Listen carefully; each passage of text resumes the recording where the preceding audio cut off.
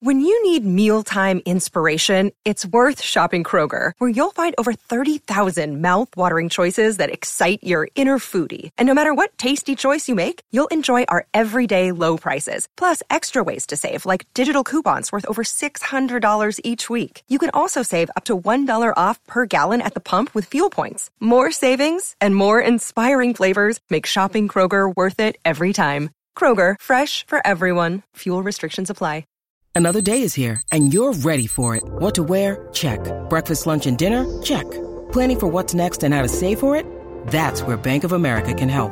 For your financial to-dos, Bank of America has experts ready to help get you closer to your goals.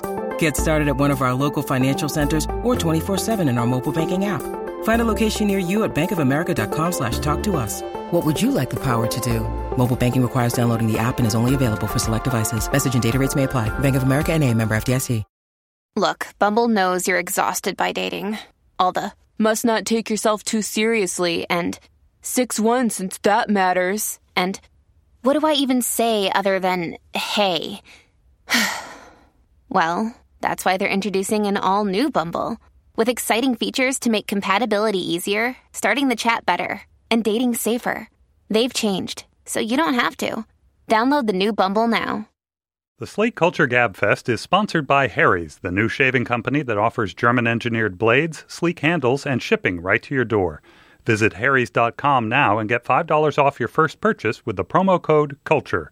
That's harrys.com and the promo code CULTURE. The following podcast contains explicit language.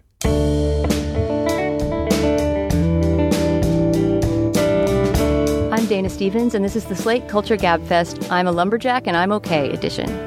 It's Wednesday, December 17th, 2014, and on today's program, we're going to talk about Top 5, the new film directed by the comedian Chris Rock, in which he plays a stand-up comic who's having a crisis about whether he's still funny. We'll talk about whether or not that's the case for Chris Rock.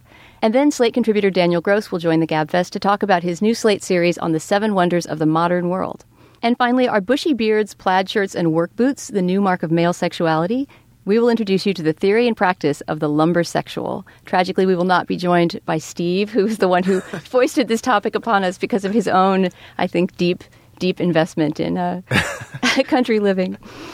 Well, that gives us free rein to talk about him. So yeah, we can decide whether he is one or not and then report back to him next week. Joining me today is Slate's editor, who you hear talking to us from D.C. today, Julia Turner. Hi, Julia. Hello. And Slate's senior editor, David Haglund, filling in for lumbersexual Steve Metcalf, who's off chopping down a tree somewhere in upstate New York. Hey, David. Hey, Dan. I'll do my best. All right, well, let's get started. In the just-released movie Top 5, directed by and starring Chris Rock, he plays a stand-up comic named Andre Allen, and I think maybe a possible reference to Woody Allen, who's all over this movie, but we'll talk about that too. He plays a star who's on a bit of a downslide. He's famous for playing a man in a bear suit named Hammy. This is his big character. I took it to mean, I took it to mean that he was playing an actual bear in the movie, but a bear who is on a police force and fights crime. Oh, he's a police bear. I somehow thought for some reason that he was sort of like a sports mascot bear or something. Just a furry cop. That's a movie I would want to see. So, and his character, Andre Allen, what else do we want to know about him before we get started? He is about to get married to a reality TV star played by Gabrielle Union. Right, and he has a new movie coming out called Uprise, spelled with a Z, in which he plays Duddy Boukman, who was an actual leader of the Haitian Slave Rebellion. Right, so Uprise with a Z is Andre Allen's attempt to break out of the comedy prison and to try to become a dramatic actor. It's also the first movie he's ever made sober. So as we learn early in the movie, he's in recovery, and all of his comedy career essentially was performed drunk or high. So Top 5 traces a day, one day and one night, that this Chris Rock character spends in the company of a New York Times reporter, Chelsea Brown, who's played by Rosario Dawson. They meet at the beginning of the movie, have an uncomfortable exchange, and then she sort of follows him around the rest of the day for this profile. And romance and hijinks of all sort ensue. So I want to hear what you guys thought of this movie, just sort of a quick thumbnail reaction, and then let's get into it. Well, I reviewed this movie for Slate, and I think in the first sentence I called it extremely enjoyable, which is exactly how I felt. I loved it, laughed a lot, and it was one of the most enjoyable times I had at the movies this year, I think. Wow, that's saying something. Julia? I also really enjoyed it. It was so fun and so fast and so swift. It's maybe a bit of a trifle, and maybe if you start thinking too hard about the Rosario Dawson character, it doesn't totally stand up, but it was just incredibly fun to be in the company of Chris Rock in this role and the many, many other comic performers that he pulls in to this film. And these guys crop up everywhere. There's a scene where he hangs out with a bunch of famous comedians playing themselves, including Adam Sandler and Jerry Seinfeld. There's a scene where he takes the reporter back to the projects where he grew up, and we meet a whole bunch of his old friends and family members played by a host of hilarious comedians, including, among others, Tracy Morgan. And that scene is just hilarious. It's sort of a tour de force of comedy. Well, let's listen to a clip of that maybe before we get back and hear what Dana thinks.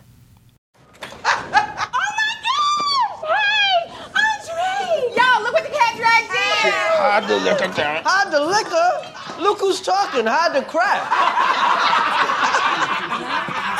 Son, when Nas focus, he better than Jay, man. I'm sorry. Come on, That's Kyle. real right there. Because Tupac was headed for the Oscar. Tupac would be one of our political leaders. Mm-hmm. Tupac might be a political leader if he's alive. But then again, Tupac might be in a Tyler Perry movie right now. So you don't know. You never know. You don't know. You never know. He might be Tupac might be the bad dark-skinned boyfriend in the Tyler Perry movie. I gotta agree with that right there. I would hope he's a senator. I gotta agree with that right there. But he might be kicking Jill Scott down a flight of stairs. Put your top 5. Who's your top 5? Slick Rick, Kane, Rakim, KRS-One, and Biggie is my 5th man, and Jay-Z is my 6th man. My top 5 is Jay, Nas, Scarface. Oh, okay. I have to admit. Rakim, and then I might let Biggie get in there. My 6th man's LL Cool J. Before the show! That scene is maybe even a little bit more raucous than some of the other scenes in the movie, but you can just hear the back and forth. He and his old buddies are all debating their top 5 hip-hop artists of all time, and they're sort of a set of signifiers about what they value, about Black culture and their own experience, and just a bunch of really funny jokes. Dana, you have very politely in the host chair invited me and David to share our opinions, but you are Slate's film critic. What did you think of this film? I laughed a lot. I'm going to be disproven by the fact that we just played a clip from, I think, the funniest scene by leaps and bounds in the movie. But in general, I don't think I was as much of a fan of Top 5 as you guys were. I thought a lot of it made me laugh, but as a sort of dramatic story, it never held together at all. As a romance, I don't think it really held together. And we can get into all this stuff, but some of the scenes of, sort of weirdly homophobic sex jokes and, just lots of denigration of women and implicitly gay men. That kind of stuff you sort of have to let slide by you also when you listen to hip-hop music. But I had a harder time letting it slip by me when it was sort of right in front of my eyeballs. You mentioned a couple of those scenes in your review too, David. Yeah, there's one in particular that involves an ex-boyfriend.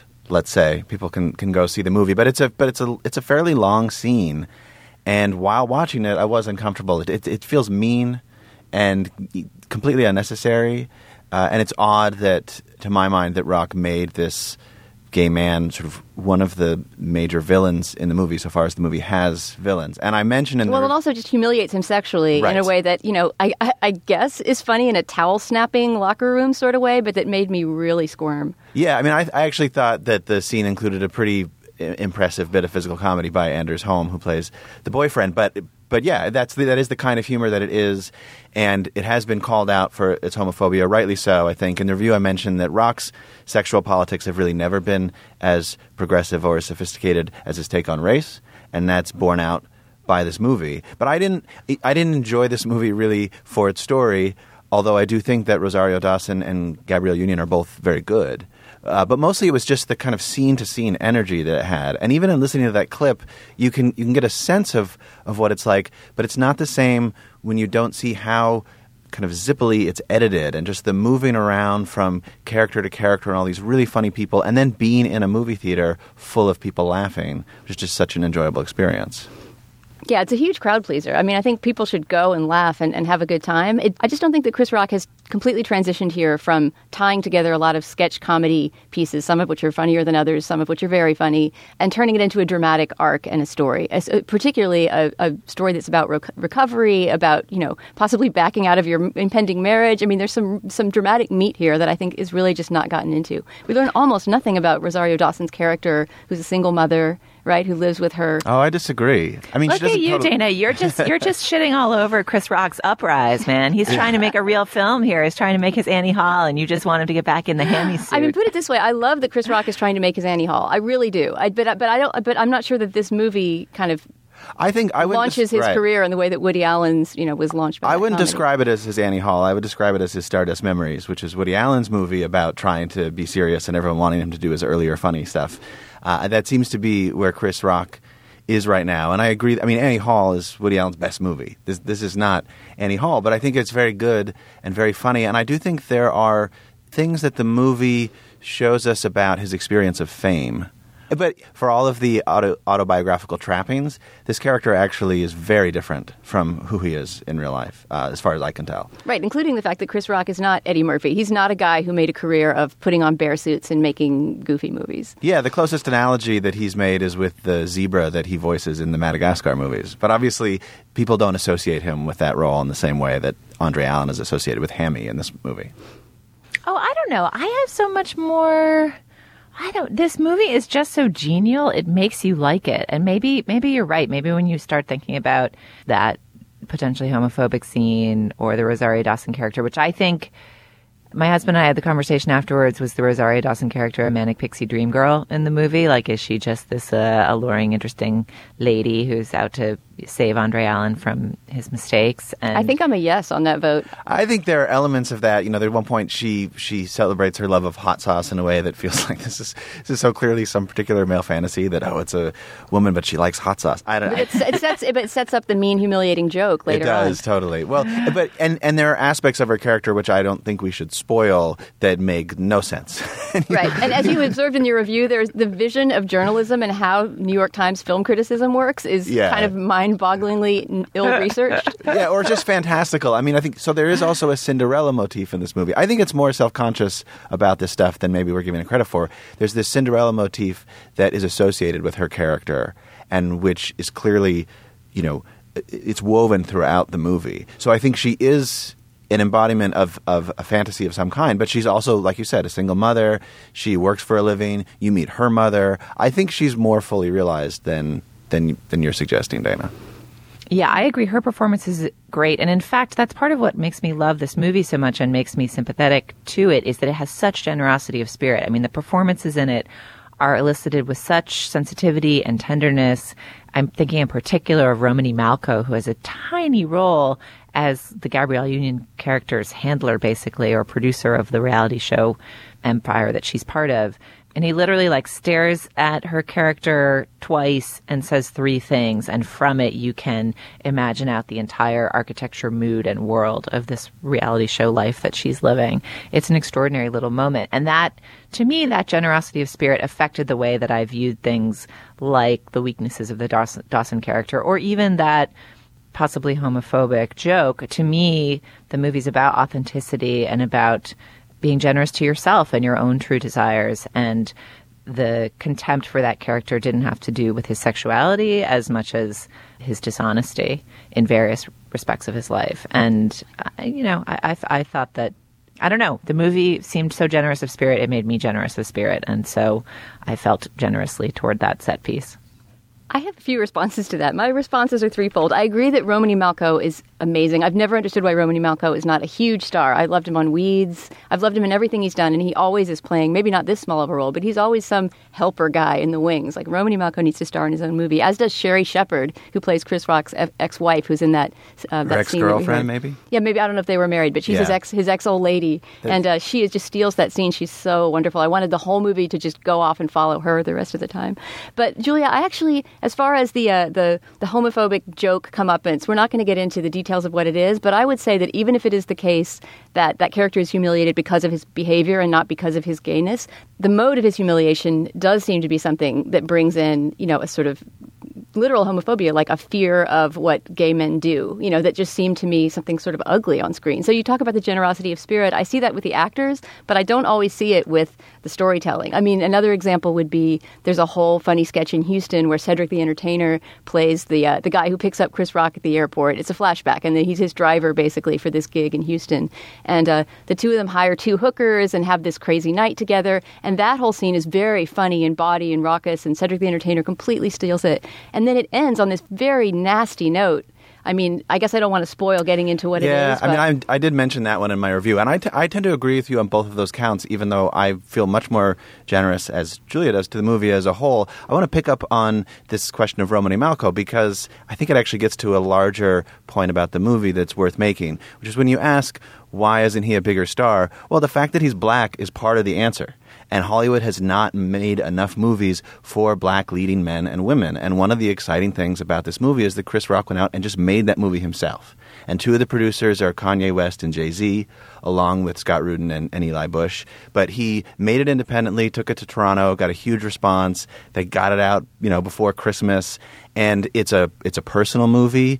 It's an ambitious movie. And I think it's a very crowd-pleasing movie. And just the fact that he made that all happen is in itself really exciting, and also ties into, I think, another context for this film, which is his incredible press tour and all these great interviews he's been giving that are so freewheeling and loose. You mean not his character in the movie? You mean Chris Rock in real life? I mean Chris Rock himself. It's funny because then the movie itself, it's basically a press tour. I mean, it's the opening day for his movie, so you see him giving radio interviews and so on. But no, it makes press tours look so miserable. But Chris Rock is clearly enjoying the hell out of his. Yeah, it's remarkable. There was the Frank Rich interview. There was the piece he wrote for the Hollywood Reporter, which it read like he dictated it, but for the better. There was a Grantland interview, et cetera, et cetera.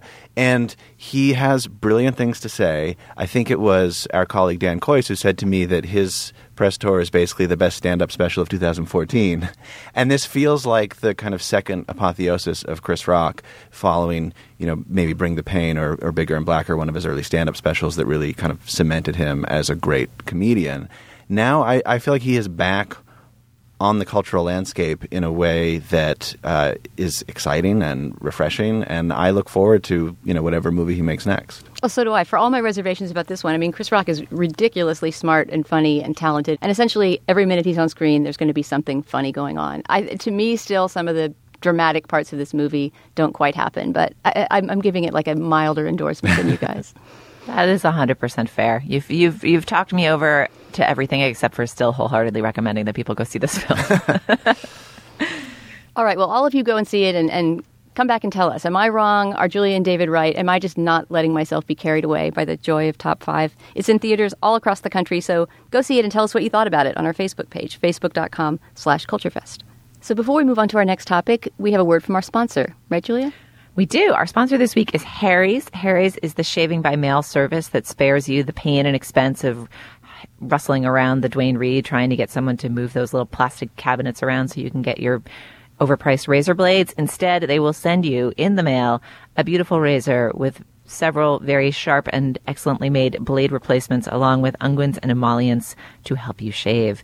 And they will do this at an affordable price. I believe David Haglund has tried Harry's. David, can you vouch for the Harry's shaving experience? Yeah, it's great. The blades themselves are nice and sharp, but also the handle feels kind of sturdy and more substantial than the handles I'm used to from other razors. So I've used them. I keep myself a little more trimmed, I think, than the lumbersexuals we'll talk about later in the show. and I like them a lot. It's true, David, that you are not like a full lumbersexual, but sometimes you have like you've got some beard happening. Like, what do? Do you like? I literally don't know. Do you like shave the top of the beard? How do you make it work? The top and the bottom, because every man's beard grows in different ways. But there would be a lot of hair on my neck if I just let it go, and that would not. And to my mind, that would not look good. And also, there'd be a bunch of my cheeks that I don't want. So, yeah, no, I keep the beard pretty much at all times, but there's still a bunch of shaving you got to do. Yeah, you go to sculpt, right? Exactly. You shape it. We're going to have to return to this in our lumbersexual segment, I think. I've got more questions about that. Well, Mike Pesca shaved live on air in his podcast to advertise Harry's, so I think we have to do him one better. Maybe take off an entire beard. Turn Haglund beardless. No. I'm not ready. And maybe his hair as well. All right, well, if we were to pull any of those stunts, Harry's would be the natural implement. Go to harrys.com now, and Harry's will give you $5 off if you type in our coupon code CULTURE with your first purchase. That's HARRYS.com and enter coupon code CULTURE at checkout for $5 off and start shaving better today. All right, Dana, what's next? Thanks, Julia. For our next segment, we'll be joined by Dan Gross, who's a longtime contributor to Slate. He writes on energy, among many other topics. And Dan is in the midst of a 7-part series that we've been talking about on the show for a while about the 7 wonders of the modern world. We've been shouting out to you, listeners, for your ideas and contributions to this series, in which Dan is trying to figure out what are the hanging gardens of Babylon of the 21st century.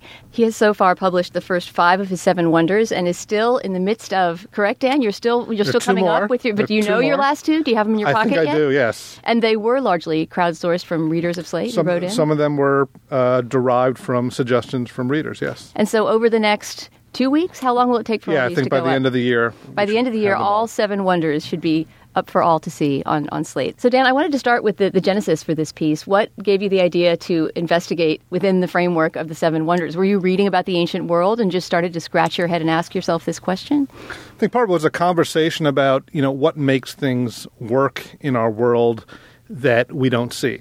There's a phrase we use called the back end, and that's like, in the web world, that's sort of a back-end developer versus a front-end developer. Right. Is it invisible work or visible work? Exactly. One is sort of consumer-facing, and one is the thing that actually makes the thing function. And so the idea was to kind of get at what is our 21st century back end? What are the things that kind of make our lives work, make our businesses and industries work, but that we never really bother to think about, that we never really look at, that often we don't even see.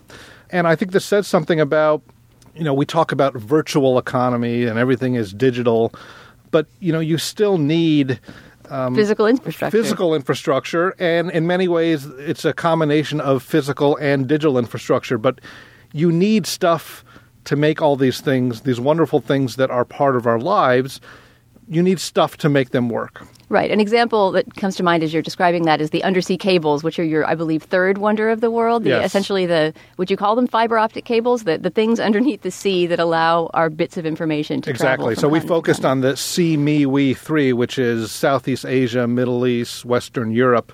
It's a cable that starts in Australia, something like 39,000 kilometers. It touches 30 different countries.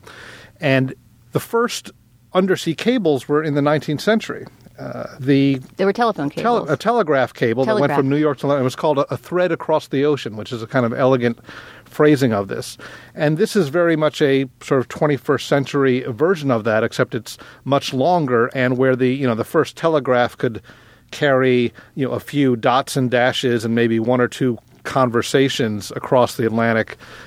This single cable can transmit hundreds of thousands and millions of email, video, digital, voice conversations at once. And again, without this sort of network, which is spanning the globe, our world really wouldn't exist. One thing I love about thinking about the underwater cables, which I think to me are maybe the most wondrous of the wonders so far, I think either undersea cables or the dynamic map and GPS, I think, is one of the other totally marvelous things. But we have so many international listeners, right? We're always getting email from people in China or Scandinavia or who are in remote parts of the world doing the Peace Corps who say, I listen to your podcast and I get a little window onto what's happening in culture back at home. And even that, it's like, right, the actual data of our voice recordings is dribbing through these wires under the ocean. The other thing that struck me about it was how I sort of imagined that there were that the cables were much bigger and that there were pipes that they were running through to protect them from undersea ravages. And basically it sounds like these boats are just unspooling coils of not very fat thread into the ocean. How far underwater do they leave it? On the seabed, basically. So when you're in deep water, it just lies on the seabed. But what do they do when they get to the Marianas Trench or something? I mean, how do they lay it in the deepest I think they try to avoid the Marianas Trench. You have to just kind of scoop around it. Right. They map it in such a way that they try to get the most effective way. And when they come closer to shore, they actually bury it underneath with a plow because, boats and anchors and things that are closer to shore when you're in shallower water can cause problems. One thing that strikes me about this quest, so, as we were thinking about this project at Slate, we were thinking about the classical seven wonders, the Hanging Gardens of Babylon, the pyramids, which were primarily constructed at the behest of some, extravagant, self-aggrandizing person, using the labor of very poor people or slaves to make themselves look glorious. And then, the other ones we were thinking about was sort of the classic 19th and early 20th century wonders, the things like the Brooklyn Bridge or the Hoover Dam, these massive but still visible feats of infrastructural engineering. And the invisibility and ephemerality and not quite palpability of these wonders, I think, is part of what makes it hard to get your head around them. Do you think that these sorts of achievements speak to either the moment in history that we live in or a different way in which humans frame their ambitions and achievements? What do you make of the fact that some of the most stunning innovations that we can find out there today have this slightly more invisible quality? Well, these are our grand sort of public works projects, but they're not done by a single government agency, right? So when you think about, Robert Moses and all the things he built, or the Works Progress Administration, or the Hoover Dam, and all these, spectacular things that the U.S. conjured into existence in the New Deal that were, much needed infrastructure, that were incredibly valuable, that gave us this big competitive advantage, and that were government public works projects. These, in a way, are kind of 21st century public works projects, except, again, it's very common for people to complain that in America we don't build great things anymore, we don't invest in our infrastructure. Our railroads are kind of crappy, and we're not investing in our railroads. But in the way that we do things now, we have, in fact, invested a great deal in things like the underwater cable system or New York City's water system or GPS. And it is, much as we talk about public-private partnerships to make reforms in education and all sorts of things, and we're contracting government services, these tend to represent a different model. So almost all of these wonders have their origins in government research projects. The FAA, the Aviation Control System, satellites, which will be coming down the pike, New York City water system. These all got started as government projects, the internet itself.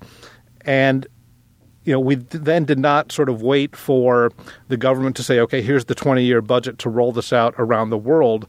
These were much more international projects, and they were conducted by multinational corporations, raising money, in some cases abetted, but, given sort of stimulus or tax credits. And, to me, this is how we do grand public works in the 21st century. It's not Harold Ickes hiring 80,000 out-of-work farm laborers to go build the civilian, conservation corp and build the Appalachian Trail. It's some companies getting incentivized or getting contracts from national cell phone carriers to put an undersea cable from Australia to India, and then some other consortium in Europe laying it out from London to the U.S., the net result ends up being the same, which is that you get this pervasive infrastructure that lots of people can use, but we just go about it in a different way. And I think that is very indicative of how we, as a sort of highly indebted society with a kind of constipated government and a sort of allergy to kind of grand government gestures, we're never going to have a public works agency to do these sorts of things, and yet these things do get done often in a somewhat haphazard and chaotic fashion. I mean, do you think this new model is a second-best model that is a symptom of our sclerotic government, or do you think this actually marks an improvement? I mean, the sheer number of telecoms who are involved in the undersea cable that you focused on is crazy. The notion of all those companies, which I assume some were more public and some were private, working together across language barriers across the globe, is an insane bureaucratic and almost diplomatic project.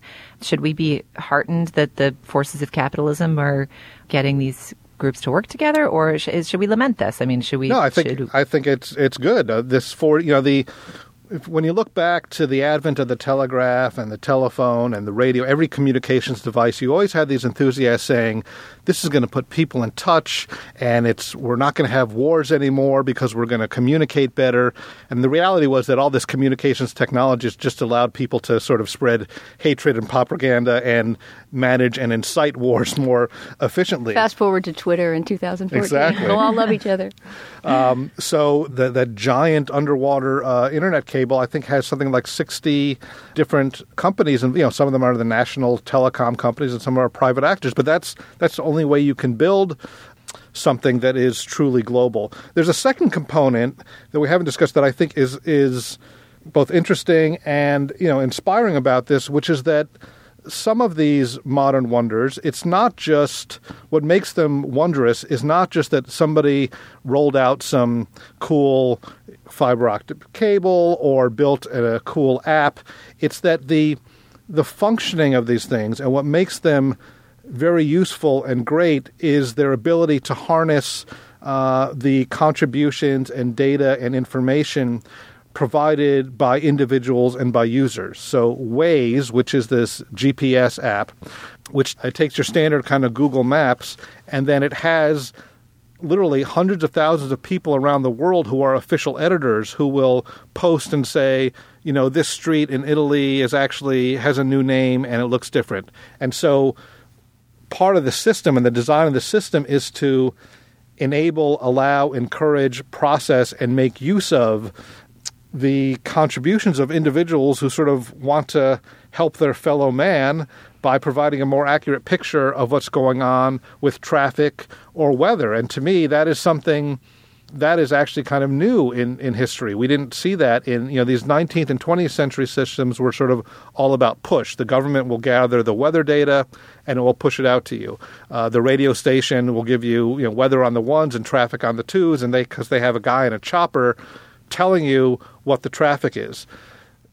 Many of these wonders are sort of social in nature because they are bringing in the contributions of all these people around the world who are, I'm not quite sure what the motivation is for doing it, but they seem to do it. Well, this in my mind gets us back to the question of unpaid labor. I don't want to overstate the comparison. Obviously someone driving around I-95 and sending in reports on traffic or, helping to crowdsource the weather or do any of these things is not, laying bricks on the pyramids, but they're also not getting paid. And I thought of that as I was reading the piece and wondered about, that dampened my enthusiasm, I guess. So you're saying that it's possible in 3,000 years that Passover, they'll be talking about the people who are, unpaid contributors to Waze rising up and let my people code. Yeah. So there is that aspect, and that is one of the bewildering things. And maybe this is a function of my age, that why would somebody want to spend a large amount of their time editing a map for someone else's benefit? And that's a question I guess you have to ask those people. But one of the interesting things about Waze and also Weather Underground, which is a forthcoming one, which it integrates, people can put these weather stations at their houses. They cost like $150, and it just tells you the temperature, the wind, etc., because people like to know those conditions. And it basically is just passively sending that information through the internet to Weather Underground, and then they're sharing it. So it's not requiring much labor to share the weather at your house. You're not typing it in. You just buy this piece of equipment that's providing it to you and does it automatically. By the same token, with Waze, one of the features is, and what I say a lot about these is that they're kind of awesome, but they're also kind of Orwellian. Because when you have Waze open on your computer, it's pinging your GPS chip. It knows where you are. And it can tell so that if you're reporting a traffic condition, but you're 80 miles away, it will know to sort of disregard that. But it also knows generally the speed you're going. So you can see that you can look and see another sort of Waze user, and it'll highlight and says, they're going 50 miles an hour on the highway, which tells you how traffic is flowing. That didn't require the person to punch something in. It didn't require any labor on their part. The technology allows you to be a passive contributor. And that's part of the genius, but it's also one of the sort of items that is a little troubling about this, because it is for this to work, millions of people have to kind of give up information about where they are, how fast they're going. And again, that's sort of a metaphor for our sort of Facebook, LinkedIn, loss Twitter of privacy, world. right? Yeah. I do understand the crowdsourced impulse, I think. I mean, we published your Weather Underground piece this week, Dan, and I had the response of like, oh, I want to buy a weather station and contribute to Weather Underground. And then I was like, oh, wait, I live in an apartment in New York. I don't have a place to put a weather station. But, and it is, right, the piece of equipment costs $200 up to $1,000 or whatever, and I'm not going to actually do it. And that's troubling, the idea that people would just be independently donating their money in real estate to this project, even if it doesn't require them to actually punch in "It's raining now" on an app 70 times a day. But, typically the emotional experience of confronting some overwhelmingly cool piece of infrastructure was, wow, I'm so glad they did that. And the feeling that you get with Waze or Weather Underground is like, hey, I can help. The same impulse that might make you want to contribute to Wikipedia, which is something that some of our readers suggested as a possible modern wonder. I sympathize with that. It's like cool to look at the Brooklyn Bridge and think how amazing that anybody ever made such a useful thing and that they chose to make such a useful thing so beautiful as well. But I don't know. Do you not share that impulse at all, David? No, I do. And the Wikipedia example that readers have mentioned is one that speaks to me. I think part of it is that Wikipedia, as far as I know, doesn't track its users' movements, to get back to something that Dan was saying, and so in that way doesn't. And this is a visceral reaction on my part more than an intellectual one. But when I think about that data and the knowledge that companies are acquiring, to me that's an embodiment in our age of the sort of power that I see in the old wonders, which I find scary as much as awesome. Right. I mean, I think, these wonders raise the same questions that the kind of lesser wonders of Facebook and Twitter and all the other data services we use every day raise, which is apparently we do value the conveniences of this new world more than we value, our privacy or ability to be isolated from these corporations and their knowledge of us. And I agree, David, that we don't know exactly where that will take us or will land us. But it does seem true that the vast majority of folks now do value the stuff they get to use for free more than what they have to sacrifice to use it. All right, so Daniel Gross, the modern Herodotus, is rounding up the 7 wonders of the world on Slate. You've got 2 more to go, correct? Yes. So I encourage listeners to go and look at the wonders that we have out there so far. And are you still taking crowdsourcing ideas for your last 2 wonders, or have you nailed them down? I will, if people will pay me, I might do an 8th. You're bribable, huh? Encore. We can make a 8th wonder of the 8th wonder and crowdsource that. Dan, thanks so much for joining us. It's a great series, and we hope to have you on again soon. It was a great pleasure being here. And now a word from our second sponsor.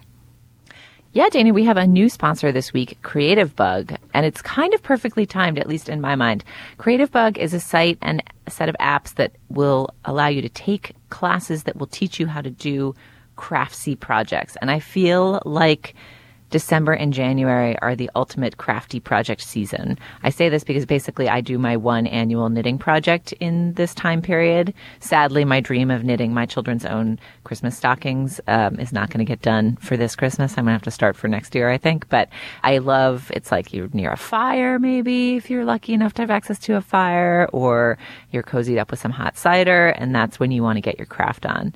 But if, for example, you never learned how to do these things, or like me, you know how to do one thing, knit, but you've always been interested in another, embroidery, and you've never actually given it a shot or bothered to learn how to do it, Creative Bug could be the solution for you. It brings top inspiring designers and crafters, some of whom have been featured in places like O Magazine, Martha Stewart Living, and Vogue, into your home, and provides you with step-by-step instructions and all the tools and techniques you need to infuse your own personal style into each and every project. These instructors can teach you the simplest of crafts to the most intricate at your own pace, anytime and anywhere with the Creative Bug app for your phone or tablet. We have a special offer for our listeners to get 30 days of Creative Bug Premium membership for free. Go to creativebug.com, sign up for Premium, and enter promo code CULTURE to redeem your free month of access to hundreds of exclusive classes updated weekly. Again, that's promo code CULTURE, and your first month is free, thanks to Creative Bug. All right, Dana, what's next? Thanks, Julia. Okay, so on to our third topic. So if you wander the streets of a major city in 2014, you're likely to see a certain style, a certain look on a man, right? Usually a young man, usually a straight man. Always a white man. And always a white man. Maybe not always, but most of the time. Well, maybe we'll get into that and why that's the case. But what does this guy look like? Help me describe him. He's got a long, bushy beard, much longer than Hagelin's Harry's groomed little short one. Also flannel, right? Work boots. Right. Maybe a Carhartt jacket. Possibly. Essentially, this hypothetical man we're talking about looks like he's about to wander into a forest and start chopping down some trees, which is why he has been dubbed as a sort of a subset of a hipster style, the lumbersexual. So I want you guys to help me talk through this. We're mainly talking about an Atlantic article by Willa Brown, Lumbersexuality and Its Discontents, although she did not coin the term. I guess it's been around in the air for a little while? No, it's actually pretty new as far as I can tell. There was a post on Gear Junkie, of all places, and I actually think that that's not irrelevant where it comes from. But that post was from just a few weeks ago, I think October 30th, and it just took off and was shared very widely, and the term was then picked up by BuzzFeed and Gawker and Time and all sorts of places. It's a little odd because it's describing a phenomenon that has been around for a while, I would say at least 5 years. And in fact, people may be familiar with the term urban woodsman, which just isn't as catchy, I guess, but is what people used to call this particular look. I mean, honestly, I sort of feel like this whole crop of trend pieces is just because that word is so fun to say, lumbersexual. You guys are going to have to talk me down from this. I do sort of feel like Metcalf frog marched us into doing this topic and then abandoned us. And he was saying, this is so important. There's so much to say about it. And Carhartt jackets, and I'm all over it. And I look at it and I think, this sounds like a cooked up trend to me. I mean, guys wear beards and flannel. I mean, she does have some interesting history of actual lumberjacks and sort of the idealization of the woodsman by more effete urban writers in the early 20th century. And that stuff is great, but the tie that she makes between that and this particular urban fashion of today just seemed very weak to me. I want you guys to tell me why this is a thing. I mean, the style itself is a thing, right? We've all seen people dressed like this living in, coastal elite cities as we do. So certainly people dress this way. They have also been dressing this way, in my estimation, for 5 to 7 years. And I think you're right that part of why there's been a little wave of pieces around this now has to do with this delightful coinage of the lumbersexual, which is just too freaking fun to say, to ignore. But I did think that the Willa Brown piece in The Atlantic was interesting and worthy of discussion simply in that it just pointed out that the lumberjack has essentially always been a fantasy. The notion of the workman-like guy who's just so connected to the trees he's cutting down and gets to take deep breaths of fresh tonic air out in the pine-soaked forest. Whatever your fantasy is of what it's like to be a lumberjack, frying an egg over his tidily made campfire in the morning. Basically being a lumberjack sucked. It was horrible, poorly paid, very, very grueling, very, very physically dangerous labor, for as long as it has existed. And the slightly grisly sight of people fantasizing about this mode of work, it's not exactly awesome to be super romantic about this mode of being. But is everyone who's wearing a beard and work boots fantasizing about the joy of cutting down pine trees in 1900? That's the connection that I don't get at all. Right. No, I thought that the piece by Willa Brown was fine as it goes. She's obviously done her research. I think her bio said that she's a PhD candidate, and she brought in secondary material, T.J. Jackson Lears, and some primary material, this old piece in The Atlantic.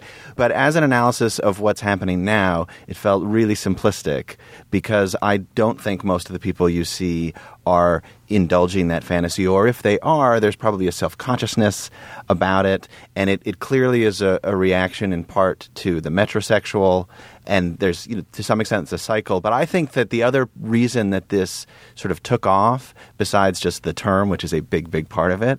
It just sounds like you want to get it on with lumber, which is just very funny to think about. But also, if you go back to the original post, which was on this site called Gear Junkie, I don't know how many of our listeners will be familiar with it, but it's for kind of outdoorsy goods. I mean, it is actually a place one might go if you really wanted to go camping and look for the things you could buy. And it has a sense of humor, but it is essentially full of scorn.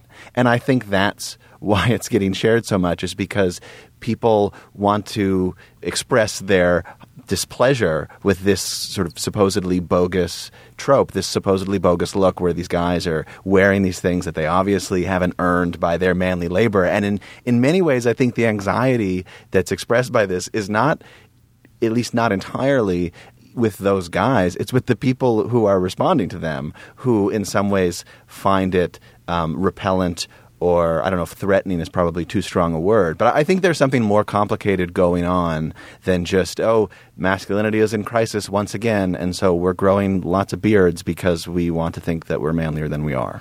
Wait, sorry. So your argument is that basically this site that's a purveyor of like camping gear and probably some flannel shirts of their own is making fun of the urban woodsy aspirant. Yes. And that is the thing that has gone viral, which is scorn the people who conceive of themselves as actual outdoorsmen, scorn for the urban faux outdoorsman. Right. In fact, if you look at the post, one of the images, and this just gets at the way web publishing happens these days, but one of the photos that this person used to illustrate his post was from the New York Magazine piece from 2010, January 2010, about the urban woodsman.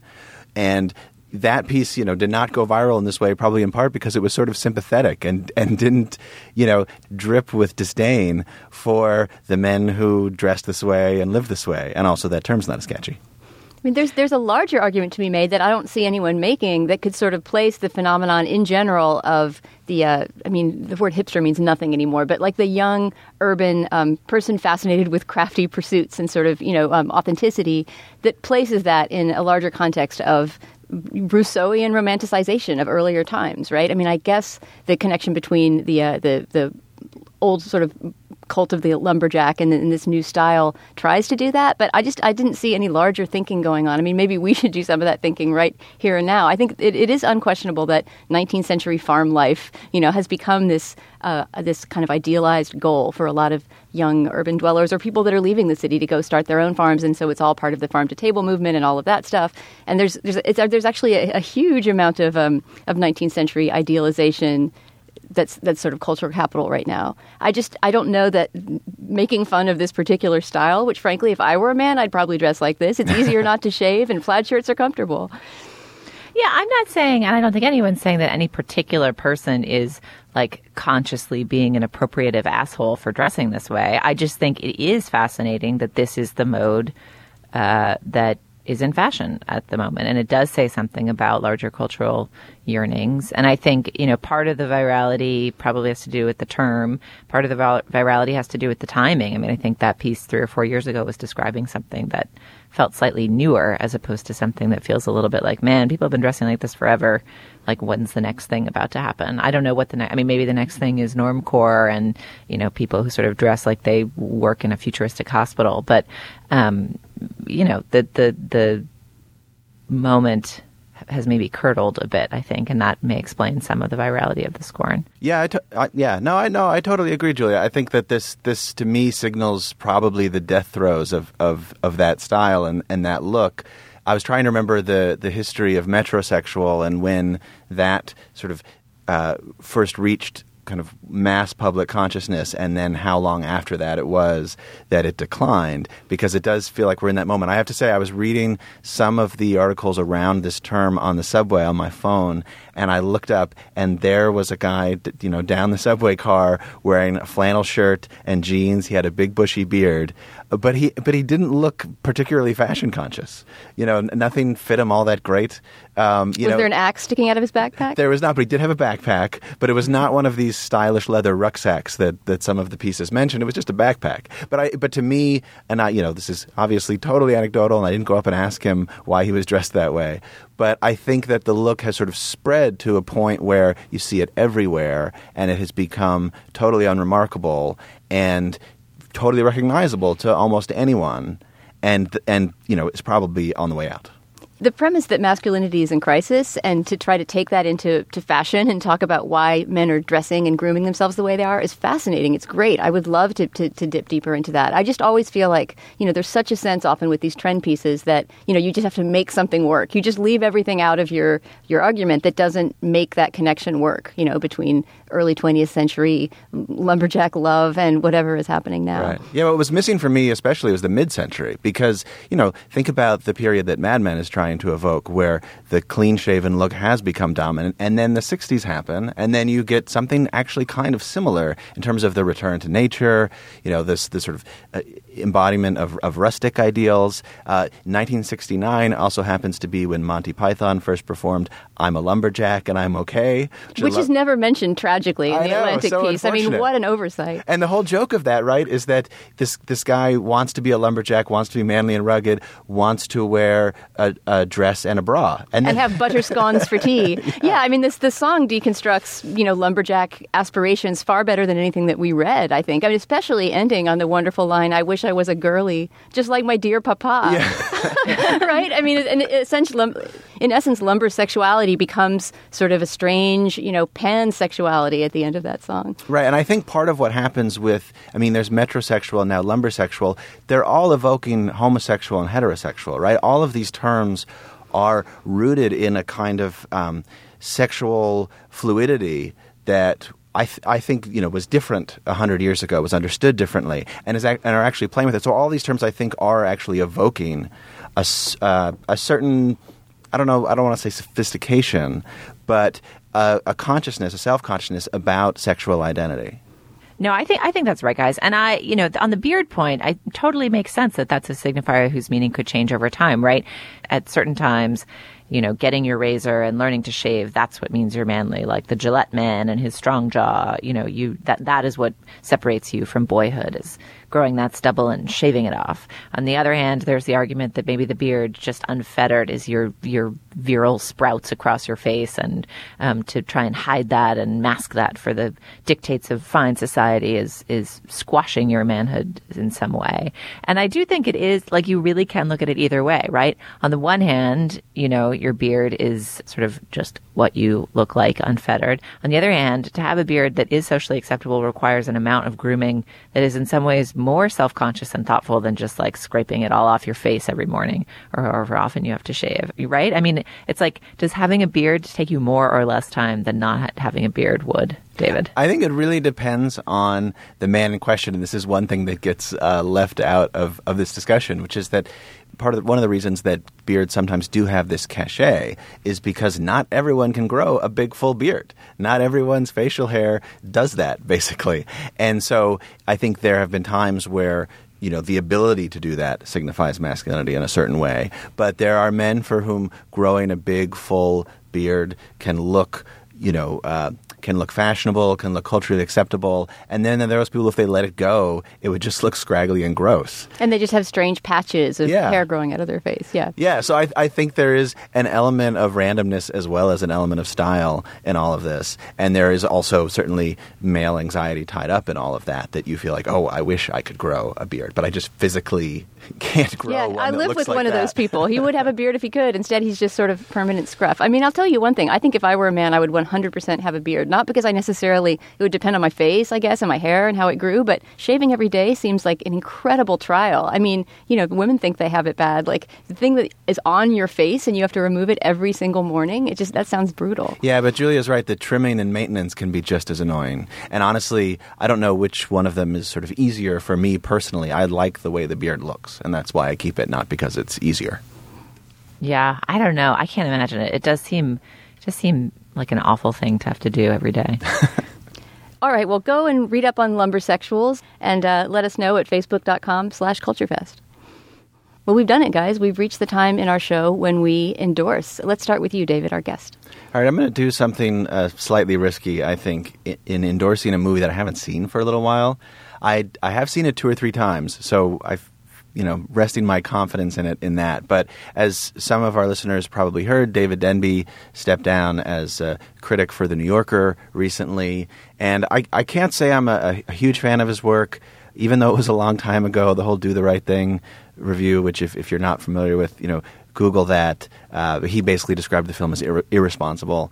That's still, that left a sour taste for me that lingers. But I will say one movie that he recommended, as far as I can remember, far more strongly than any other critic, and for which I'm grateful, is a movie called We Don't Live Here Anymore, which it stars Laura Dern, Peter Krause, Mark Ruffalo, and Naomi Watts, and I think is as good as that cast would suggest. It's about these two couples living in actually sort of the land of lumbersexuals. I think it's the Pacific Northwest, and they're academics, not big-time academics. They're teaching at a small college, or the two men are, and there's infidelity and recriminations. It's based on, I think, possibly multiple stories by Andre Dubus. And weirdly, it came out right around the same time as In the Bedroom, which is also based on stories by that author. And I think it's so much better and did not get half the praise, I don't think, as that other movie. So I hope it's as good as I recall. I do recommend you seek it out and let us know what you think. Julia, what have you got? I have an endorsement that I am more excited about than any endorsement I've done in the past while. I became completely entranced by this book, and it also has the upside, David, of meeting the criteria for your what should you do after you finish listening to Serial call out on your Serial Spoiler Special podcast. So this is a book, I think actually we may have spoken about it on the podcast before. I think Jody Rosen might have endorsed it. It's called People Who Eat Darkness, The True Story of a Young Woman Who Vanished from the Streets of Tokyo and the Evil That Swallowed Her Up by Richard Lloyd Parry. And it is the tale of this extraordinary disappearance and what befell of this young British woman in Tokyo. It is an incredible piece of reporting and an incredible piece of emotional analysis, basically, both of the dynamics within the family that loses this young woman and the social dynamics between Tokyo, Britain, and these two different cultures that are working together and in some cases clashing in the effort to figure out what happened to this girl. And just in the moment of the bad reporting of the UVA story about the gang rape at the University of Virginia that has come under fire recently, it's so pleasing to be in the hands of someone who is so clearly a deeply scrupulous reporter and yet can still turn facts that it is clear have been incredibly thoroughly vetted, can still turn them into an emotionally searing, fascinating, suspenseful, and insightful narrative. It's an incredible piece of reporting and writing. I hate to use the phrase tour de force because it just sounds like bullshit, but it really is one of those things where you feel like you're walking across an incredibly well-constructed bridge and you can't wait to turn the page and just see like what awesome thing is on the next page. So I can't recommend it more highly. People Who Eat Darkness by Richard Lloyd Parry. Wow, that was so passionate, Julia. I want to race out of the studio and go buy that book right now. I've just been like boring my husband to tears being like, this book is so good. I remember reading him one fact in the middle. There's some detail about one character and what they were like in fourth grade or something. And it becomes clear that for this one sentence of fact in the book, there must have been about 14 interviews conducted. Like, it's just so sturdy. It's such a sturdy piece of work. It's terrific. All right, that was an excellent endorsement.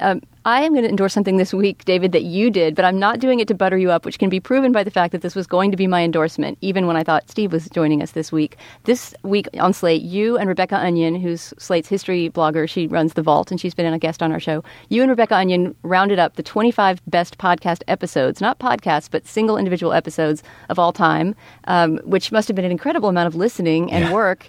And they're up on Slate now, and they're wonderful. Some of them I knew already. I'm not going to give away what number one is, but I some of the podcasts I had never even heard of, and it sort of opened up a whole new world to read about all these, and I started going through and putting a bunch of them on my feed. So that's my endorsement, you and Rebecca's roundup of the 25 best podcasts of all time. And if you do want to hear some spoilers of what's on the list and what went into compiling it and just sort of what it says about podcasts now, you did it because it's the 10th anniversary of the coinage of the word podcast. If you want to hear about some of that, then join Slate Plus, because that's going to be our Slate Plus extra this week on the show. All right. Well, thanks, David, so much for joining us. Thanks for having me. And thanks, Julia, for phoning in from D.C. My pleasure. You'll find links to some of the things we talked about today at our show page, slate.com/culturefest. And you can email us at culturefest@slate.com or drop us a note at our Facebook page, facebook.com/culturefest. And while you're there, leave a comment if you can. It helps other people discover our show so we can make the best podcast episodes of all time. Our producer is Ann Hepperman. Our intern is Josephine Livingston. The managing producer of Slate Podcasts is Joel Meyer, and the executive producer of Slate Podcasts is Andy Bowers. You can find our Twitter feed at Slate Cult Fest. For David Haglund and Julia Turner, I'm Dana Stevens. I'm a lumberjack and I'm okay. I sleep all night and I work all day. He's a lumberjack and he's okay. He sleeps all night and he works all day. I cut down trees, I eat my lunch, I go to the lavatory. On Wednesday I go shopping and have buttered scones for tea. He cuts down trees, he eats his lunch, he goes to the lavatory. On Wednesday he goes shopping and has buttered scones for tea. He's a lumberjack and he's okay. He sleeps all night and he works all day. I cut down trees, I skip and jump, I like to press wildflowers. I put on women's clothing and hang around in bars. He cuts down trees, he skips and jumps, he likes to press wildflowers. He puts on women's clothing and hangs around in bars. He's a lumberjack and he's okay. He sleeps all night and he works all day. I cut down trees, I wear high heels, suspenders and a bra. I wish I'd been a girlie, just like my dear papa. I cut down trees, I wear high heels, suspenders and a bra. I wish I'd been a girlie, just like my dear papa. Oh, Travis!